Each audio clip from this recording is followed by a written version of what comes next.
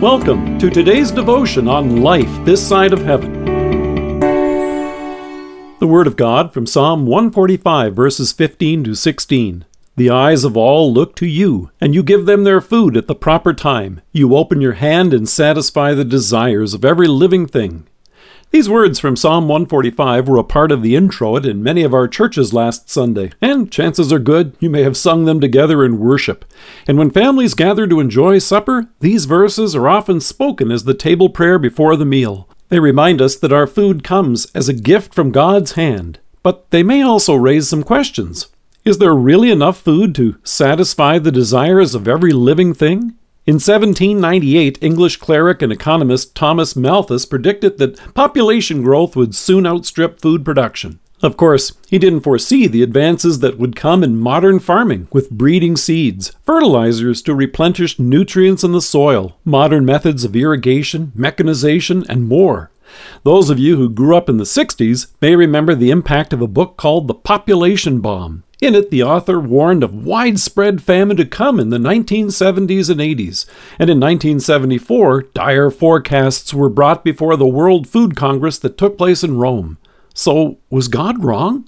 It would be interesting to step back in time and let them know that today, in the 21st century, the Food and Agriculture Organization of the United Nations notes that the world produces more than 1.5 times enough food to feed everyone on the planet. So then the question remains, why is there still so much hunger? As many organizations have pointed out, hunger is caused by such factors as war, poverty, and inequality, not scarcity. Having taken part in a number of church building projects over the years, I remember an old joke that was shared. The leader heading up the project would announce to the congregation, "Good news! We have all the funds we need for the new addition." And the crowd would cheer. He would follow up by saying, "Now, all we have to do is give it." When it comes to hunger, there is great news. We have all the food we need. Now we just have to share it and distribute it, and ensure access and improve storage capabilities. So, hats off to groups like Feeding America and the many international aid agencies and all those who help us to do this.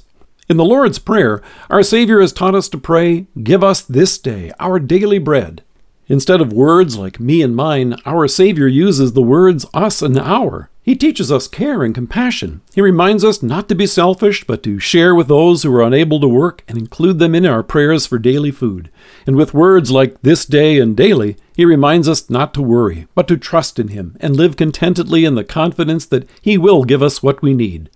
All of these remind us of what a blessing it is then to sit down to a meal and be fed by God's hand. We're grateful for the many colorful and tasty varieties of food and recipes that have come to us from around the world.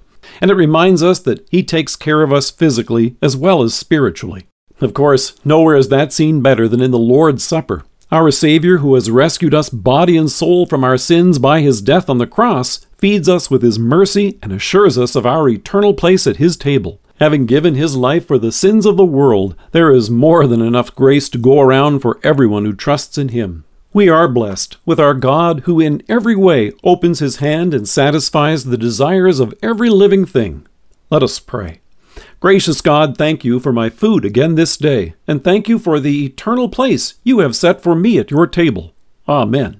Dear friends, if you're looking for a simple, fun, and comfortable way to develop the routine of mealtime prayers with your family, we invite you to check out our Table Prayer Cube. It's a paper cube that you can print out and fold. Each side of the cube has a short table prayer from Monday to Saturday. You can read them yourself or have the kids take turns reading the prayer each night. It's free, and you can find it on our website. Here's a handy way to start a familiar mealtime tradition. Thank you for joining us. If you are listening to us by podcast or on Alexa, we invite you to browse the resources that are available on our site at lifethissideofheaven.org. God bless you and have a great day.